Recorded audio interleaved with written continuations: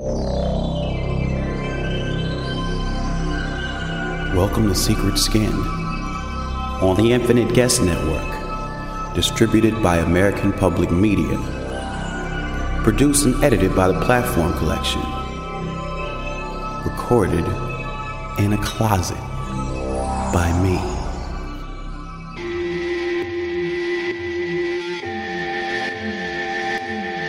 Got pro chillin'.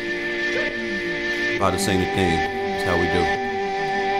My podcast theme doesn't have no words, but my podcast is called Secret Skin. My podcast is called Secret Skin. Not like real skin, but the name of one of his songs, Bus Driver that is. My podcast is called Secret Skin. My podcast is also called The Secret Radio Hour. Yeah. Woo. Where your eyes don't go, filthy scarecrow waves his broomstick arms and does a parody of each unconscious thing you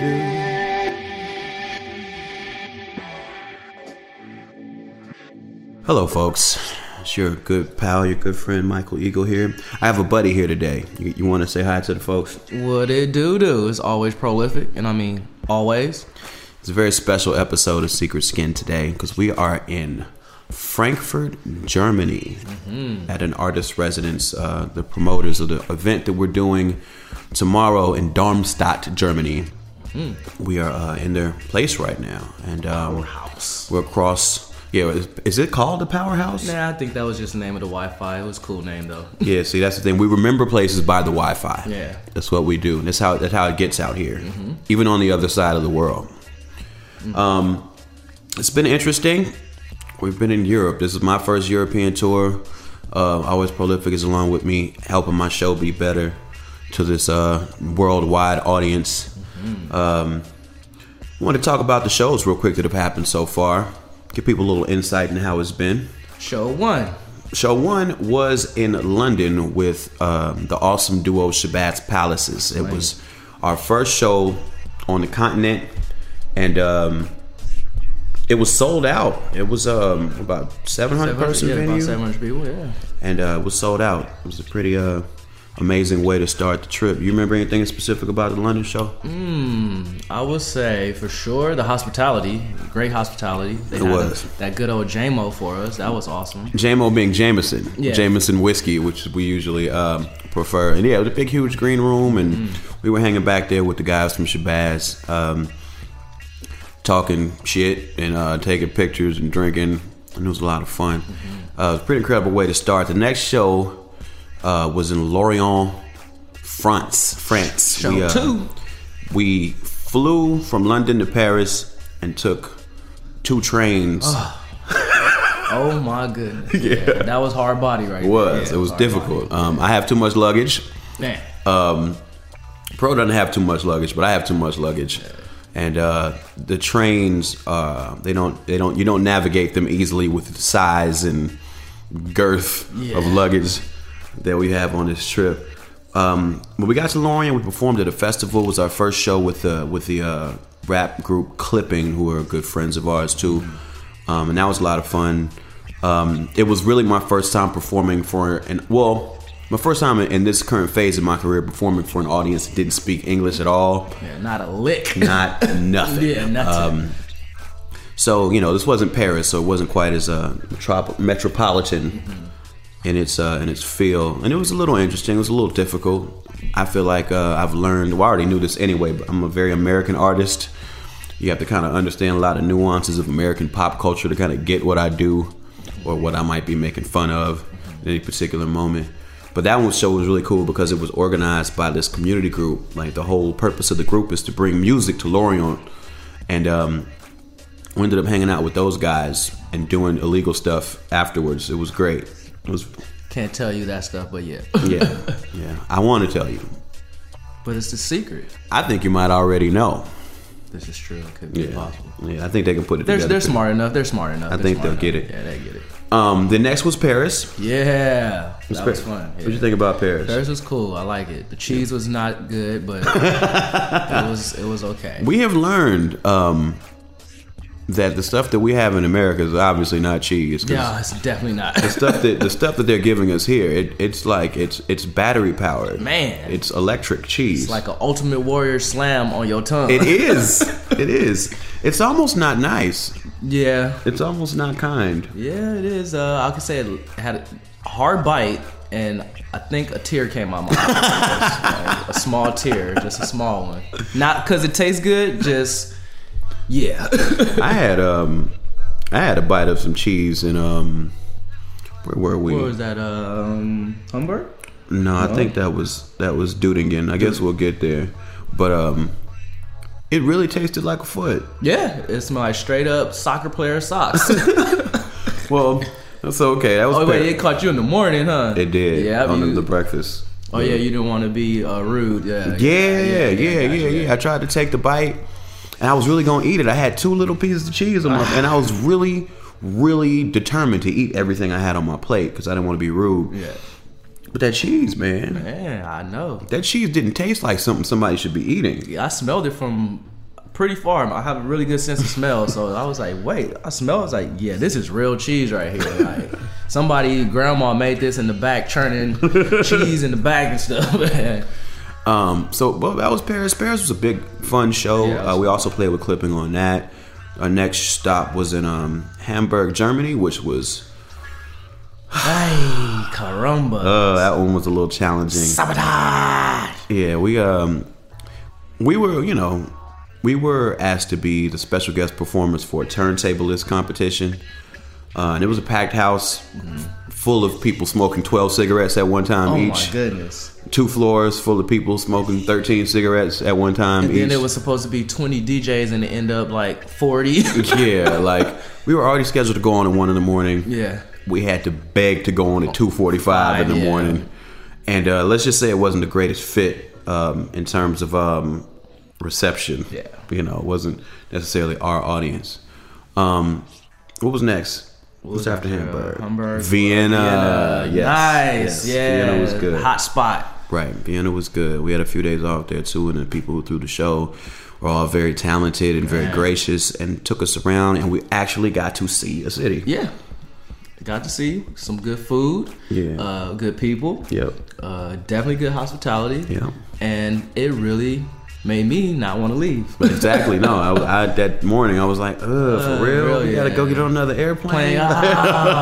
We've done a lot of flying, and I have this thing sometimes where in the States, I drive a lot when I tour, and I'm always like, oh man, those big artists, they get it so nice to get to fly everywhere. Yeah. This is really not cool. It's not. This I is thought it not would be okay. cool, but it's not. Nah, man. The jet lag is real. I don't want to see TSA every day or whatever international version. And I look super hella urban. They always want to pull me to the side like, what you got? I ain't got nothing. I'm brand new out here, man. We trying to get it right now. I ain't gonna fuck up. Yeah, it's been a little challenging on the travel trip. The travel has been rigorous, to say the least.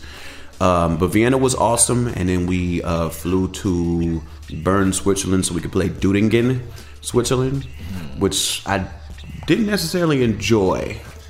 Yeah, it was a coin flip, I would say. It was a coin flip. It was a coin flip. I mean, there were people there, but I couldn't figure out why any of them were there. We played with Clipping that night too, and none of them seemed to know who we were or who Clipping was. It was just kind of weird. There were, girls sitting on the floor. Fucking protesting in the middle of the floor for no reason. Yeah, it was. Oh my goodness! Yeah, that was not cool. Right, that was a trial. That was not cool. And then the next night, which was last night, which is my birthday, actually, was St. Gallen, Switzerland, and for as much as we drank, I can still remember the show pretty well. Man, I got drunk after I went and laid down and woke up. I was like, really? Like after I wake up, now I'm drunk, but. The birthday was real. We had fun. We did. Drunk a lot of stuff. And we hung out with Clippin' and talked about rappers and the Beatles, and it was great. It was really great. It's fantastic. A great venue in St. Gallen, too. The Palace that we almost walked past. A block away from our hotel. It was that little afternoon nap. Get up, trying to recalibrate real quick. Yeah. So and now we've driven to Frankfurt, Germany, to play the show in Darmstadt tomorrow, and that's pretty much it so far. Going forward, we got Darmstadt, we got Berlin on Monday, and we have, which I believe is the day you'll be hearing this. So if you're hearing this from Berlin, you come to our rap show that night. Do it. And then the next night is London, and that's the last show. Last joint. A free show in London. We're headlining. So sweet. If you're hearing this and you're anywhere near that place, go online and get your tickets because they are going. People want them because they don't cost any money. Yeah. But yeah, so those are our little miniature tour stories, reflections of how this trip has gone. It's been some challenges, but it's been fun overall. It's really the whole money exchanging thing. Oh God, yeah. I mean, and it was funny too. Somebody asked us today because it's been difficult, because some countries are EU and some aren't. So some are Euro, and then you get these other different currencies. And a guy asked us today, like, man, could you imagine what it was like before the European Union? Like in every country, you had to change from lira to drachmas or whatever, francs, marks. Marks. It was like, come on, man, like let's get one system. So everybody can just, do what they need to do. Yeah, it's just it's hard out here, man, because there's so many different levels of economy. And the coins are heavy as shit. They are Scrooge McDuck coins. Yeah, straight up. Yeah. You could swim in them. Yeah. If you were adept, or you could put them in a sack and murder people with them because they're very heavy. That's that real bag of coins. Yeah. Well, all right. That's what we've been up to. The next part you'll hear on this show is the second part of my interview with Mr. Yoni Wolf of Why, and on this portion of the interview, he goes on to talk about from dovetailing away from the can you dovetail away from something? I don't even know if that's possible. From his time with Anacon into his own personal projects like Reaching Quiet and ultimately Why, the band Why, WHY with a question mark, and how he started to find success as a solo artist and what it's meant for him to be doing his own music and leading his own bands and collaborating with people in different ways, and where that's led him to now in the current music that he's trying to make. Really interesting interview.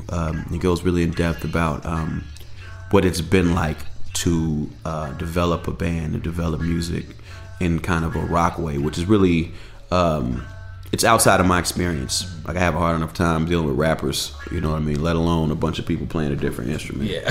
Straight up. Yeah, that's the next thing you'll hear here. I'm Open Mike Eagle. This is Secret Skin. And always prolific, and I mean always. And we'll holler at you soon. Enjoy the show. Peace. Tour stories. Oh, shit. Real quick, though, we got to add something on. Gosh to. Something very important that we discovered in Vienna, Austria. Have you guys ever heard of a washout? A washout toilet? A washout toilet. Have you ever heard of a washout toilet? I don't know. I don't think they have. I think they should look at it right now. Go Google washout toilet. Right now. Yeah, got a couple seconds. Hold it. All right, you see that picture there? Mm-hmm. You see how that toilet has a shelf, like, in it? It's a high shelf, too. You got to be careful. We heard bad stories about that shelf. Yeah, that shelf can be very harmful to your nether regions. Mm-hmm. The problem, if you can't already tell, with the washout toilet, is that whatever you leave there, it doesn't leave. No, it doesn't, and it's dry. Yeah, the air gets a chance to mingle with it, and you get a chance to smell it very intimately. Yeah. And it's when you turn around and look, it's right there. It's there, yeah. It's close there too. Right there. Nice and brown. I remember when I first walked in thinking like, okay, I know that looks like it would just sit there, but that couldn't be what actually happened. So it must be that there's some angle to the shelf you can't see, and things would slope or something. Down. No. No. I did some business, and then it was just sitting. It was sitting there with a little bit of water. Yeah, and that was challenging. That was very challenging. I've never even use a toilet like that. Yeah, I've never seen it, never heard of it. We had a lot of conversations with Austrians about how horrible that is, and they prefer that toilet. Yeah, see, I don't understand. They said, there's too much water in American toilets. Are you kidding me? Yeah, you need that. You do. That's gonna Water in a toilet makes everything better. Yes, it does. Okay. We can say that, testify to that for sure though. Yeah. Now. Well, that's it. We just wanted to make sure you guys knew about this. So if you go to Austria, take your own toilet. Yeah. Yeah. Tour stories. Oh shit. There's a secret radio hour. And this is it. We had already been working on, and we finished that in 2003 as well. I mean, I was doing all kinds of shit, because I did a record called Jaime's Basement, which was up in Minneapolis. That was like a quick one-off that I did with Andrew Broder up there from Fog. I mean, I was very scattered, working with a lot of people. But I wouldn't say scattered, was more like so focused that you just boom, boom, boom, knock shit out. You know, it was a very cool time. Can you make a record pretty quick? No, not now. Dude. Like, I'm looking at next year, and there's plans that, you know, I'm supposed to do stuff with X and Y, and I'm like, well, it's funny to say X and Y, but like, I'm supposed to do stuff with these different people. Yeah. And I'm like, I've never made a record very fast in my life, but next year seems to kind of be dependent on me being able to do that. Like, there's got to be a way. Yeah, I mean, what's the quickest it's ever taken you to make one? You think, like an album that you were happy with? Probably that Jaime's Basement record. Now, how long was that? Very quick. How short was it? Very quick. We did the initial tracking and writing and everything. So here I came to it with a notebook, so I had that. You had some. I had that. Kind of started some ideas. Some writing. Yeah, Andy had that. Okay. And then we went into the room with no musical ideas whatsoever. Went into the room and had it as a goal to ourselves. We're gonna sort of write or arrange and put together and record a song a day. Okay. And we did that for 11 days in a row, and we did it on a 1-inch tape 8-track. Wow. Okay, so we had that limitation.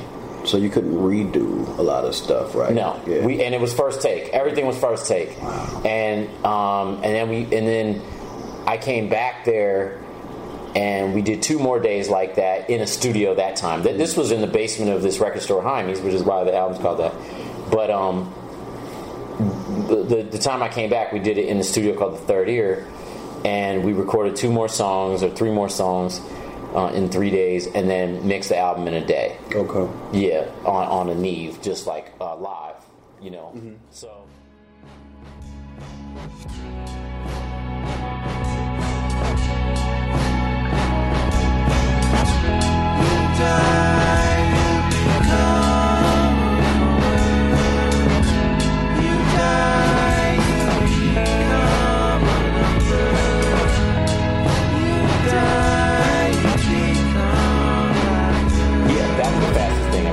I would say total is 2 weeks. How long does it take you to record? I mean, typically an album that you're happy with. A long time. Yeah. I mean, going back to that time, that Oakland Azul Asylum probably took me a year. Like each song would take me about a month. Where I would really just. It was just add, subtract, layer, get rid of that layer, get rid of that layer. It was like very anal, very like whatever. And then and just listen. It's all about just listening constantly. But I wouldn't say that Oakland Azul Asylum that took a year is any better than Jaime's Basement that took 2 weeks. I think there's sometimes you just have a pocket of energy that you can just boom, just put into something. So I can't say enough how much Andrew Broder pushed both of us to like do it fast. Like he was used to doing things kind of quickly, so he pushed me and kept me on my toes to like work like that, which I really enjoyed. And but see, now you're kind of, I mean, when you make these Y records, it's kind of at your own pace for the most part. You're not, you're pretty much calling all of the shots. So however long it takes you to come up with an idea, execute it, and to say it's finished, that's the timeline. Yeah. Right. So what was the next Y record after that? Then the record after that, we had been touring as a band. Okay. So I was like, well, we might as well integrate these other guys into the recording process. You know, they're great musicians. They're better players than me. And so we did. You know, it was like that first Y record. Okay. What was the name of this? The one? Oakland Soul Asylum. That's the one that you were touring then? Yeah. Okay. So that came out in 2003. And that's the one that was supposed to be the demos or whatever? Yeah. Okay.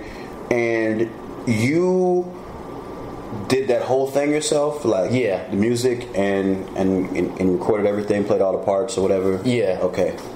And so now you have musicians and you want to work them into the recording process, but you're still writing all of the stuff, all the parts and stuff too? No, not necessarily all the parts and stuff. No, and even the songs.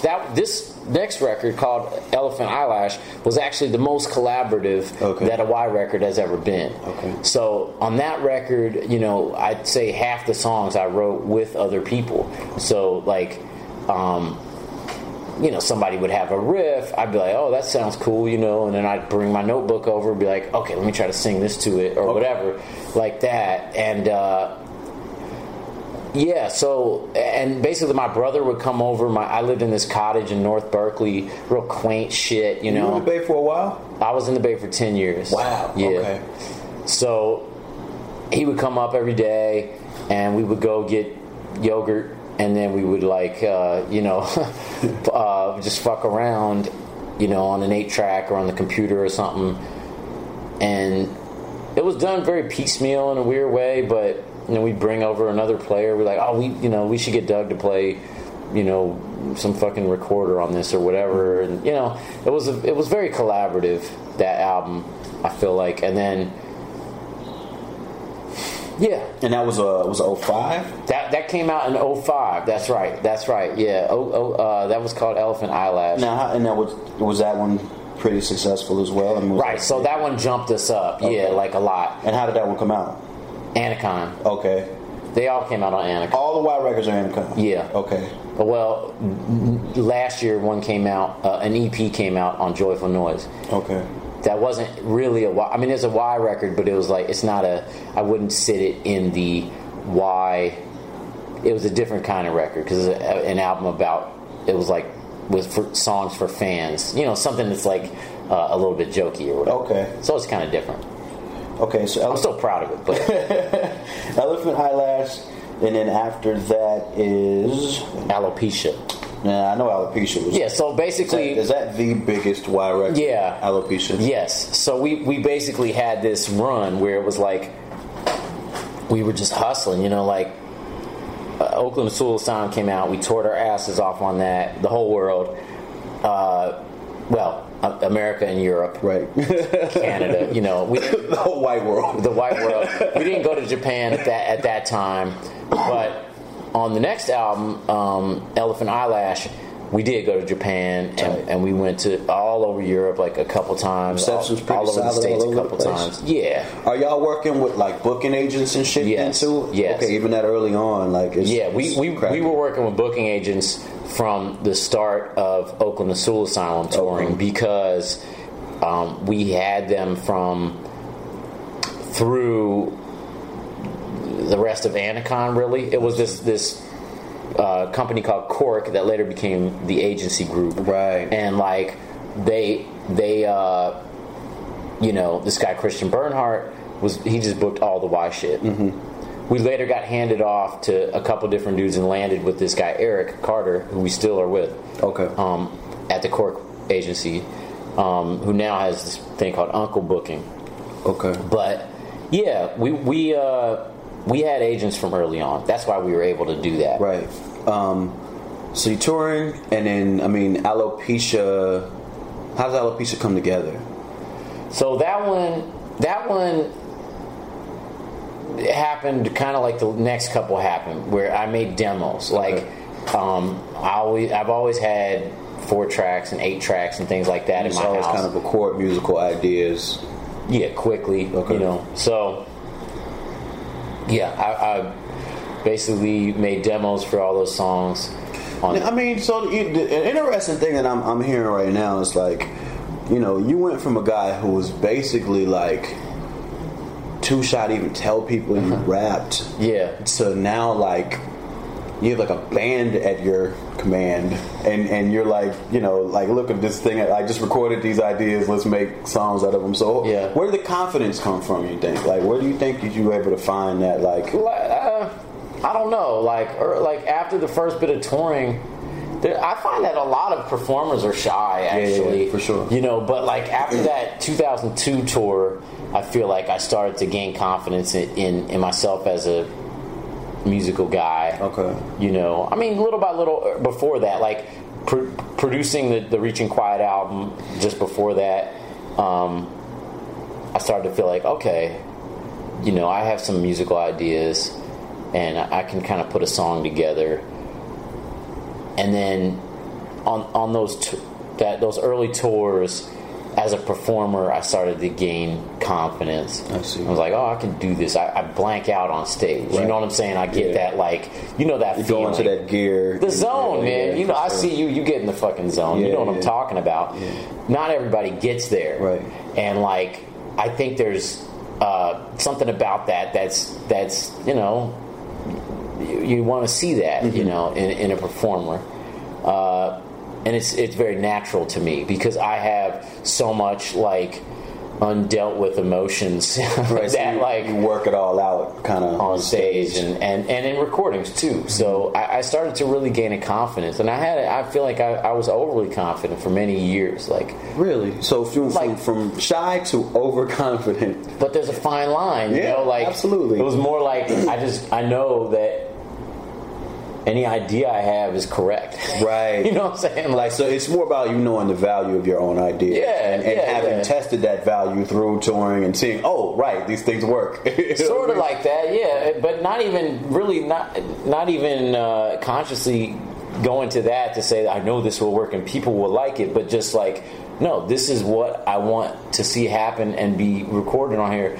Just like a weird artist confidence where it's like you get a feeling, like just knowing, just discernment, right? The gift of discernment, you know, where you know whether a decision is right or wrong. I can't say I have that as much anymore. Damn, that's like, crazy. Like I went through years of just like because there's like a I don't want to say ignorance. There's an innocence in it or something. Yeah. Just like before you know too much, right? It's like boom, that feeling that one, you know what I mean? And you just go with it. And now I can see every side of something or whatever more so, you know, and it's harder to pick. So it's harder even though you can see more of it.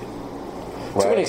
To an extent. You know, I think I just was very I don't want to say self-centered, self-absorbed, self-something or other, where it's like I didn't need to take into account anyone else's feelings or whatever. So you feel like you do now? You do have to do that now? I try to now because I want to relate to people better.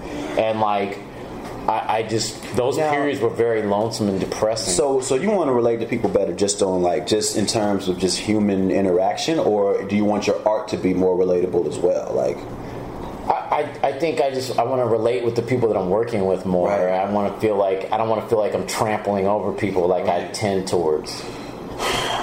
But I mean, what if it was that when you were most successful? You feel like So wow. Damn. It's weird, but you know, whatever. I'm finding it now. I'm figuring it out. Yeah. As I go.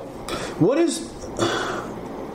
So while all of this is happening, you've come into your own. You're touring the world on your own musical ideas, basically. But I mean, I don't want to downplay the importance of the band. Like, right. That's the thing is like without them there, those shows would have been not so awesome. Do you worry about that perception that it's just kind of all you? Because I guess that's probably something you run into a lot. I don't like. I don't know. I think the people that know. I mean, if you go to a live show, you don't think. You go to a live Y show, you don't sit there and think like, oh, it's all Yoni. Like, you know, this is the thing though, man.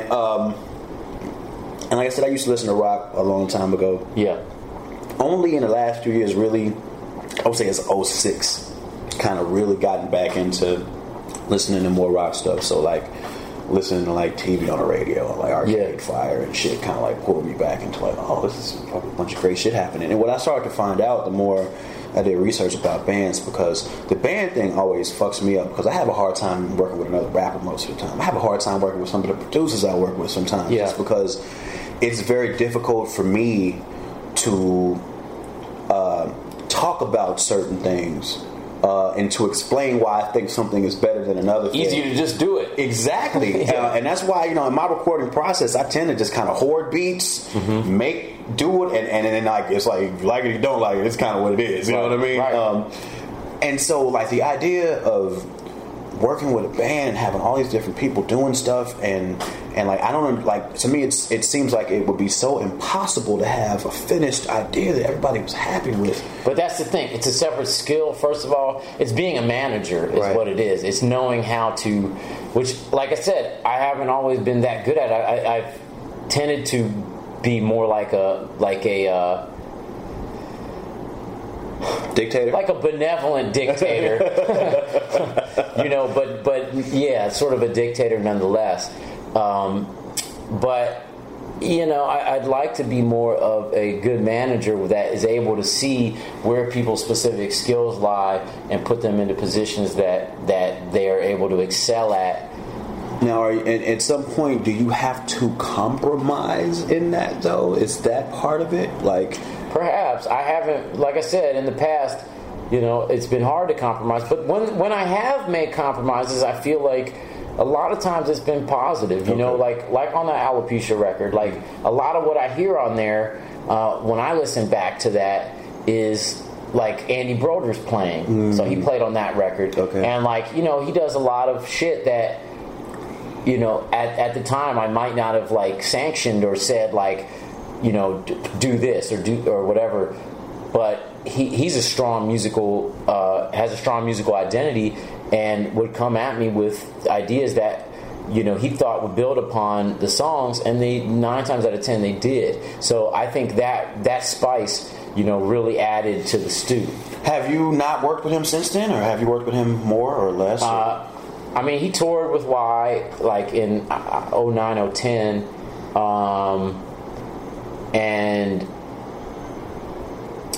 I guess I haven't worked with him since then. Okay. But I would. Why don't you? Yeah. I mean, I don't know. I don't know a bunch about like the parts or the pieces of your band. You know what I mean? Like, well, a lot of that. See, and not to interrupt, but a lot of that I feel like with Broder had to do with my relationship with him. Had been forged differently than with the other dudes, like because he and I had done an album together where we won. Yes, exactly. It was like he had a musical idea, I had a musical idea. You know, it was like very much even, and like the other guys were involved in my project because they had come at it to play songs that I wrote and recorded and played everything myself for the first tour. So it was like from then on it was so the relationship was already that different relationship. Yeah. Them coming into something rather than contributing. Yeah, which was difficult initially with Broder because it took some getting used to for me to integrate him into the Y thing, but it worked well. So Alopecia, I mean, that record. I remember the first time I heard it was when I was on tour with Chesky. And he was just shocked that I hadn't heard it because, like, I'm a huge They Might Be Giants fan. Sinking and laughing at something sunken, and I am. If I'm sinking and laughing at something sunken, and I am. If I'm sinking and laughing at something sunken, and I am. Maybe, but I you know, there's still a lot I don't know. Sure. Like, just even homies or like peers or like people I look up to, I just missed. You can't know everything. I'm the same with me. Like you can only listen to so much music and it absorbs so much of it, you know. Yeah. So what happened? Okay, after Alopecia's what? Well, we had an album called Eskimo Snow. Okay. Now that was recorded with Alopecia. They were recorded together actually, and I initially finished the Eskimo Snow album first, and it was going to come out before Alopecia. I had gone down right after we finished recording the 2 albums. I had gone down to Nashville and mixed it with this guy Marky Nevers. Okay. And who does like Lamb Chop, Silver Jews, Bonnie Prince Billy, like that camp. And I wanted that sound. So I found him, you know, I think, you know, we had talked a lot about, I think Broder actually found him on the back of a Lamb Chop album. And I was like, yes, that's right, that's it. So went down shortly after, mixed with him, brought it back to Anacon. They were like, we can't do nothing with this. This is like some other shit. Like I took it back to a hip hop label. Right. Handed them an album that sounded really slow and quiet and like melodic. No real effects on it. Just like super dry country record. You know what I mean? And I gave it to Bailey, who was running the label. Now you said this is before Alopecia, then, because you finished this one first. Okay. This is 07. Okay. Spring of 07. And they were like, I don't know what we're going to do with this. Like, and they were like, what? Didn't you record a bunch of other shit down there too? I was like, yeah. And I played them some roughs of the Alopecia shit. They were like, all right, go finish this shit first, and then we'll see what this shit sounds like. So you put Alopecia, very successful. So when finished Alopecia, put that out. That was very successful. Then I went, revisited Eskimo Snow. Did you change any of the mixing at all? Or Remixed it. Remixed the whole thing. Are you happy with how it came out? Spent another $5,000, whatever. And yeah, I'm happy with how it turned out. Remixed it with the guy who we mixed Alopecia with, Eli Cruz. Okay. Not to say what Mark Nevers did was bad. Well, that's what I'm saying, because you liked it. I liked it. It just was not something that they were at all used to. So it was like I had to kind of give it the treatment that I gave Alopecia. Well, let me ask you this now, because you're putting out these records, these are fucking indie rock records. That I wouldn't say Alopecia is necessary. I mean, maybe it is. I don't have any fucking idea, let's just use Anacon's release history up to that point. Yeah, as all rap. Yeah, so it's indie rock compared to that for sure. And it's super successful. I mean, so... But let me just say this, before you get into whatever you're about to say, that was what made it successful, is that I didn't get stuck in that underground rap thing that kind of died off. Yeah, it's back dead. then. It's dead. It's very dead. It kind of was like, after like the first few years, and we talked about this, I think, in the podcast I did with you, but after those first few years, it felt like that was over. Yeah. And like I didn't intentionally change my shit up, but like I naturally gravitated towards changing. Kind of sound. Maybe I had my pulse to the street or some shit without knowing it. But yeah. I mean, so that saved my ass. But what is your relationship like at that point with the guys that are on Anacon, still making the rap shit, nose to the grindstone, like this is what it is? I mean, and you're doing your thing, which is a different thing, and very successfully. Like, was there any like tension? You know what I mean? Like, not really. I mean, you know, perhaps from them, I don't know. Right. Like for me, I was just like on my shit, and I was like on tour constantly. And so you kind of, I mean, for the most part, not really working with any of those other guys at that time. At that time, after like 04, after like the Jaime's Basement, and then the second Cloud Dead record, I wasn't really working with anybody else that much, like for a while, except just Y. And like, because we were touring so much that like when we got a chance to work on music, it was like, okay, let's do the next Y record. Like that's kind of the feeling that it was. So we were very focused on Y between those years.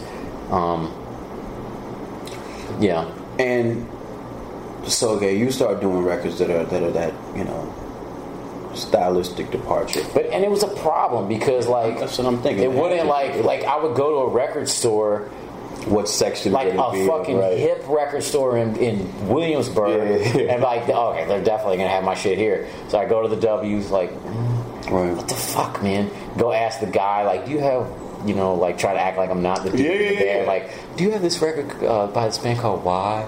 You know, and they'd be like, oh yeah, that's in the Anacon section over there. You know, so I'd go in, and it was like, it's in the hip hop section. It was like, this is an album that's not at all hip hop. Like, what if somebody saw a live show and we're like, oh, this band's cool. Like, I'm gonna go find it in the hip record store, Right. and they can't find it. Anyway, what were you gonna say? No, it seems to be like that would be an issue, and that's, you know, that's why I'm wondering, like, how was that handled? I mean, We put a sticker that said "File under rock." okay, tight, good call, good call, man. But like, I don't think it worked, but and at the same time, these records are coming out. I mean, you got rap records that are coming out and probably aren't doing as well on the label, yeah. And then so Yeah.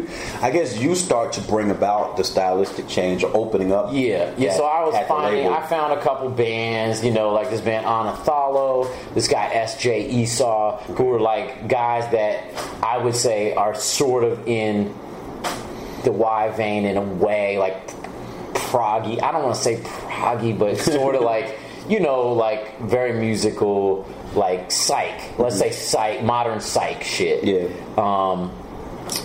And kind of brought that stuff to the table at the time. And then, but you start to open the door for stuff like, I mean, and not directly, but then stuff like Baths, you know what I mean? Yeah. Which is, you know, not that it's doing what you guys are doing at all. But it's different. Very different. Yeah. And not what the people who were following Anacon up until that point would expect. Right.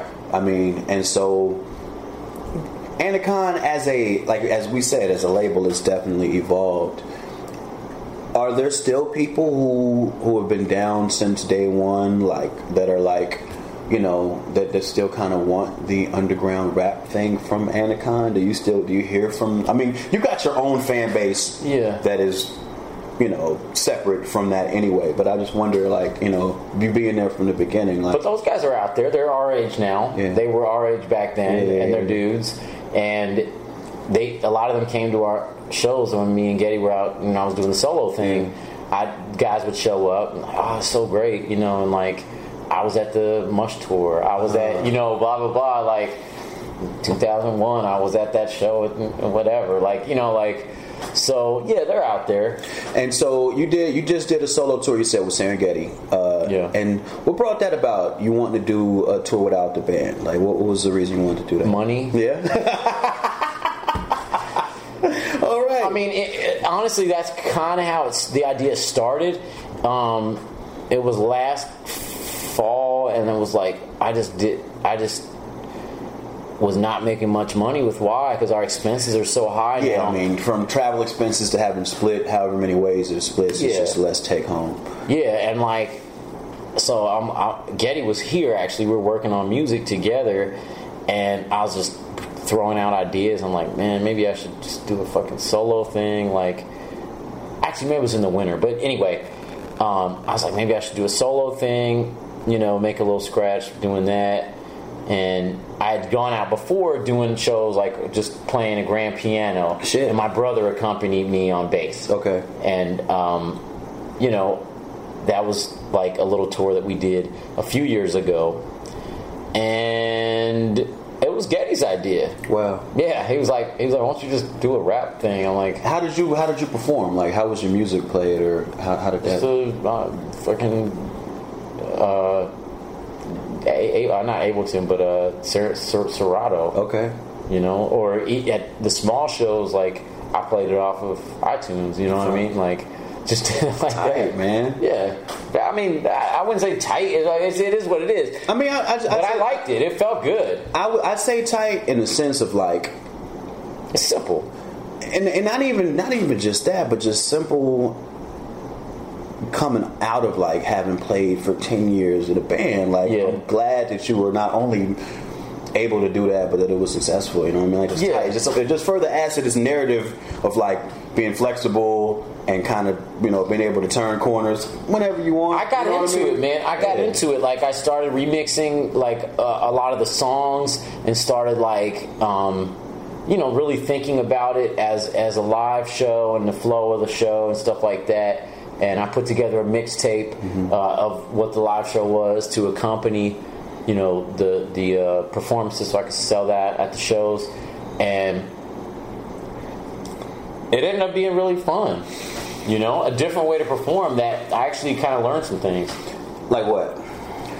Just how to be on a stage by yourself. Like, all the focus is on you, and the audience has to really listen to your words. They don't have like 2 drummers and a bunch of like musicians to look at doing wild shit. Like, it's all on you. It's all on you, man. There's a spotlight on you, and like, you got to come with it, and you got to bring a certain energy. And it's not all about being loud and screaming at people like it seemed like early on, in the early days that's what dudes would do, is like, I would do that and get real tight, kind of punk rocky kind of. Yeah. It's about just having a confidence and having a, knowing you got something to say and just owning it. So I'm really glad it went good. And I'm glad that you and Getty went too, man. That's really it was great. a lot of fun, man. I like hanging with that guy. Yeah, no, me too, man. Yeah.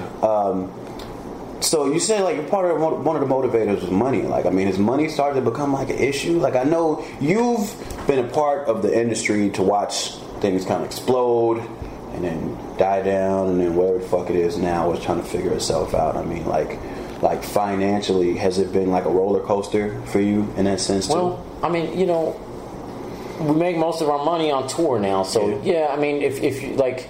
We tended to overblow our shows and everything, and so like spend so much on the production of the shows. Just bring too many people, right. Too many musicians. We tour somewhat lavishly sometimes, like with a bus and shit, and like.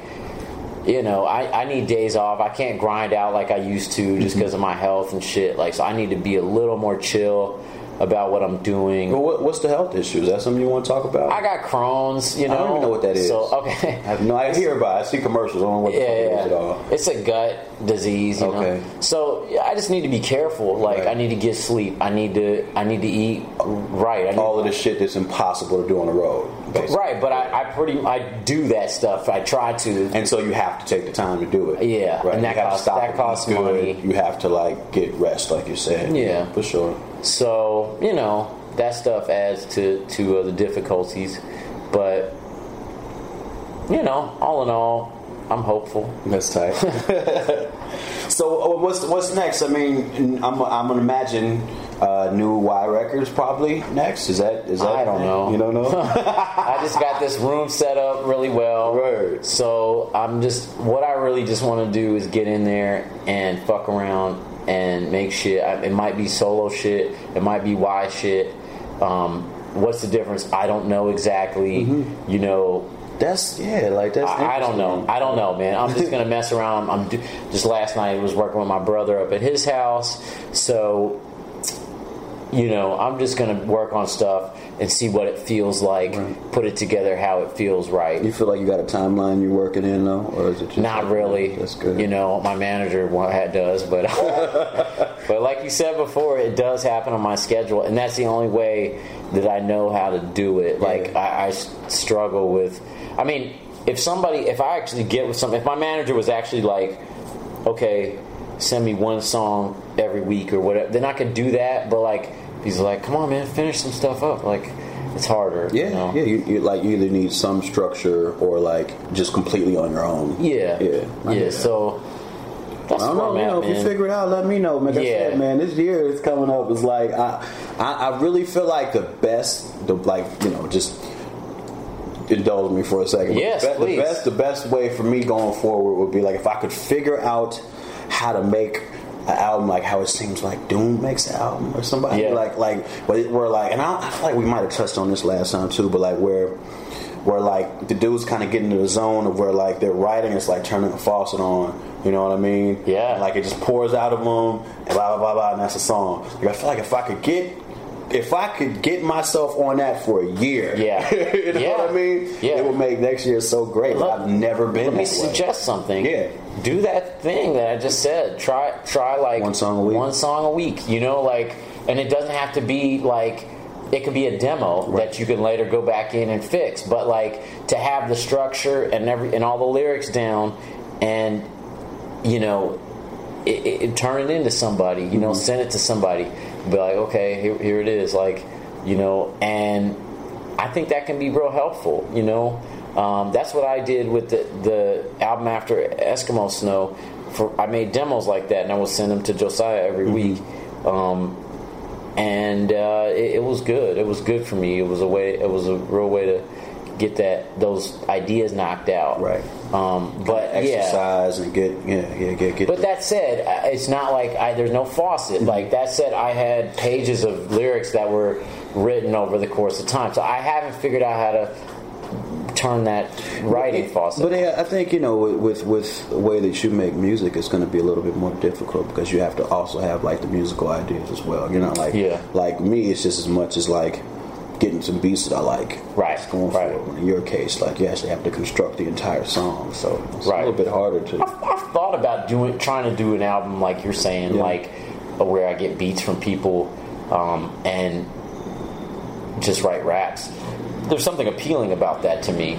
Yeah, there's a freedom to it. I mean, you could like, just to bring up Doom as an example again, like you can see how if you listen to his records, like they're great and they're all his aesthetic all the way through. But if you listen to like an album where it's like him and Madlib, it's like you can tell he can just put so much more into. I prefer that album. Writing. You know what I mean? He can just dive into the writing and be so focused on that it makes it just makes it.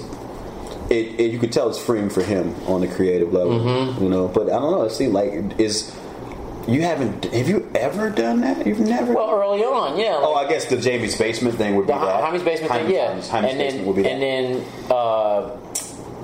the Cloud Dead stuff, the early Cloud, the first record was. It's just in my mind. That stuff is so amorphous because it's like three of you guys that are all differently talented and talented in different ways. So to me, that seems like more like an interlocking puzzle. Well, thing. The second record was very much, a collaborative process in production, but the first record was mostly Nostrum. Yeah. Okay. Word up, man. Well, looks like we probably should wrap up. We could probably talk forever. Yeah. Let the good folks know where to find you if they can. I'm sure they already do, but tell them anyway. You can find me at Yoni Wolf on Twitter. The band website is whywithaqestionmark.com. Everything written out, and pretty much at Yoni Wolf on any of the social medias. Grindr, OK Cupid, OK Stupid. Word up, man. FoolishWhores.org. I haven't heard of that one yet. You got badchoices.com. That's something else I was going to tag that with, and I don't remember what it was. Oh, yeah. Make sure you check out his podcast, Wandering Wolf, because you're a podcast listener. That's right. And he's got a great one. So definitely check out the Wandering Wolf podcast. I think the best place to listen, listen on iTunes, that's fine. Check the Wandering Wolf on iTunes, but I also, I like the SoundCloud page, SoundCloud / The Wandering Wolf, SoundCloud.com / The Wandering Wolf. Yeah, play it anywhere, anytime, on demand, dial it up, press buttons, listen to things. Thank you, Yoni. Thank you very much, Mike. I appreciate it. No doubt, man.